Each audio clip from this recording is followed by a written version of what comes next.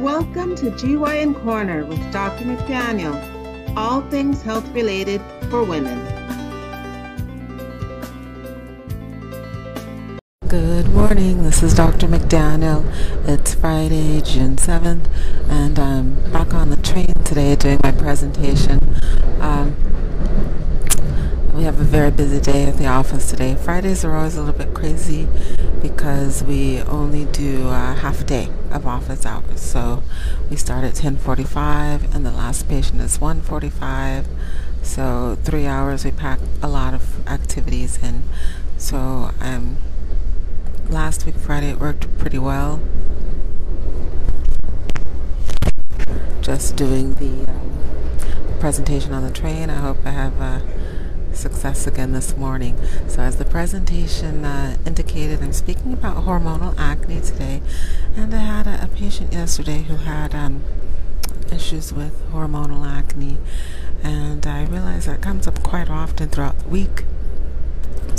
So I thought it would be a good idea to speak on that today. I'll probably do a short version today and then complete it or expand on it tomorrow. So hormonal acne is acne that occurs due to hormonal fluctuations or changes, and that usually or pretty much should occur within the 2 weeks before the menstrual cycle and then resolve within the week of the menstrual cycle. So it's basically between 1 and 3 weeks out of the month. If someone has hormonal acne, they can have issues.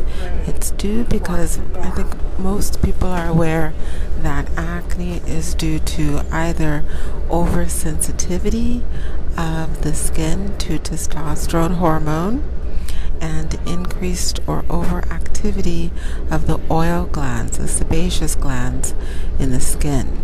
And that can be acne on the face, the chest, or the back. So acne, chest acne, or face acne are all potentially susceptible to hormonal acne.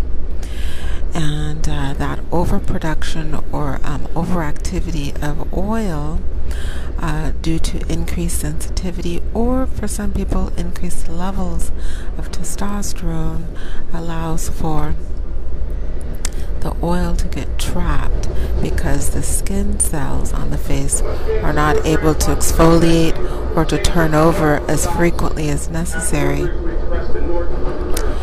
due to that increased activity, and the oil gets trapped with or without bacteria at the base of the oil gland, and it forms either superficial acne, which are zits or pimples, or deep-seated acne, which is what we call cystic acne. So the main criteria is that it has to be acne that occurs right before or during the menstrual cycle and resolves by the end of the menstrual cycle.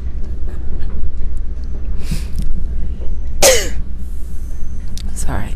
Now, the evaluation for that can just simply be the symptoms. If the symptoms correlate with the hormonal activity, then we say it's hormonal acne. Now, a lot of women will come to me because they've seen the dermatologist, and the dermatologist has asked them to get their bloods drawn to check their hormones. Predominantly, the dermatologist is concerned that this lady not only doesn't actually just have increased sensitivity to testosterone, but has increased or overproduction of testosterone. That rarely is the case, but we will always draw their bloods, and the bloods are always free and circulating testosterone levels to see if they're within normal limits in general, and then to see if the amount that's circulating and available to cause problems is excessive. So it's free and circulating testosterone.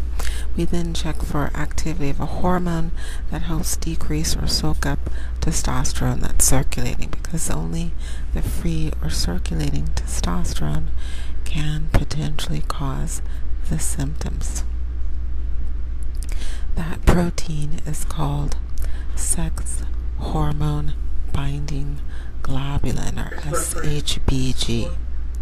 That protein level should be high in order to allow help from the person's body to decrease circulating testosterone. So free and circulating testosterone, SHBG, or sex hormone binding globulin.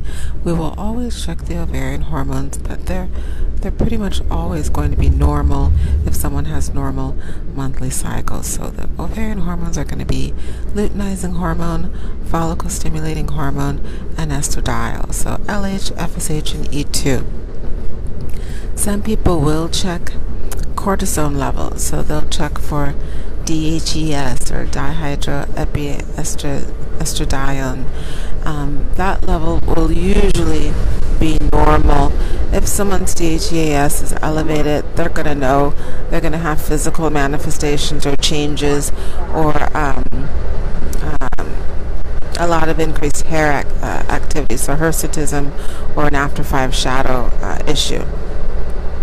So those are the bloods that we will always draw for the dermatologist if they're requesting it, but I usually don't draw the bloods unless someone's requesting it, or if they, in addition to the acne, have excess hair levels, so increased facial hair, chest hair, what we call secondary sex characteristics for the hair.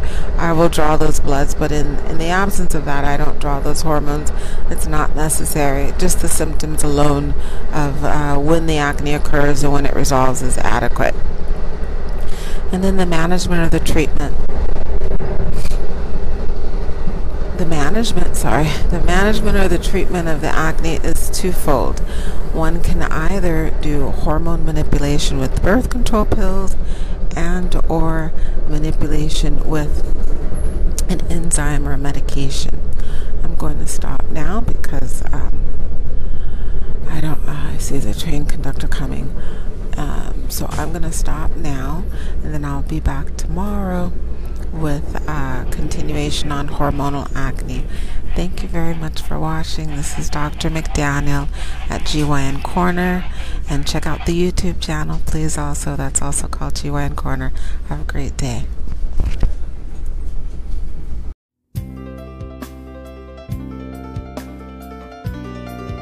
Thank you for joining Dr. McDaniel at GYN Corner, all things health related for women. Please subscribe and join us again soon for another episode.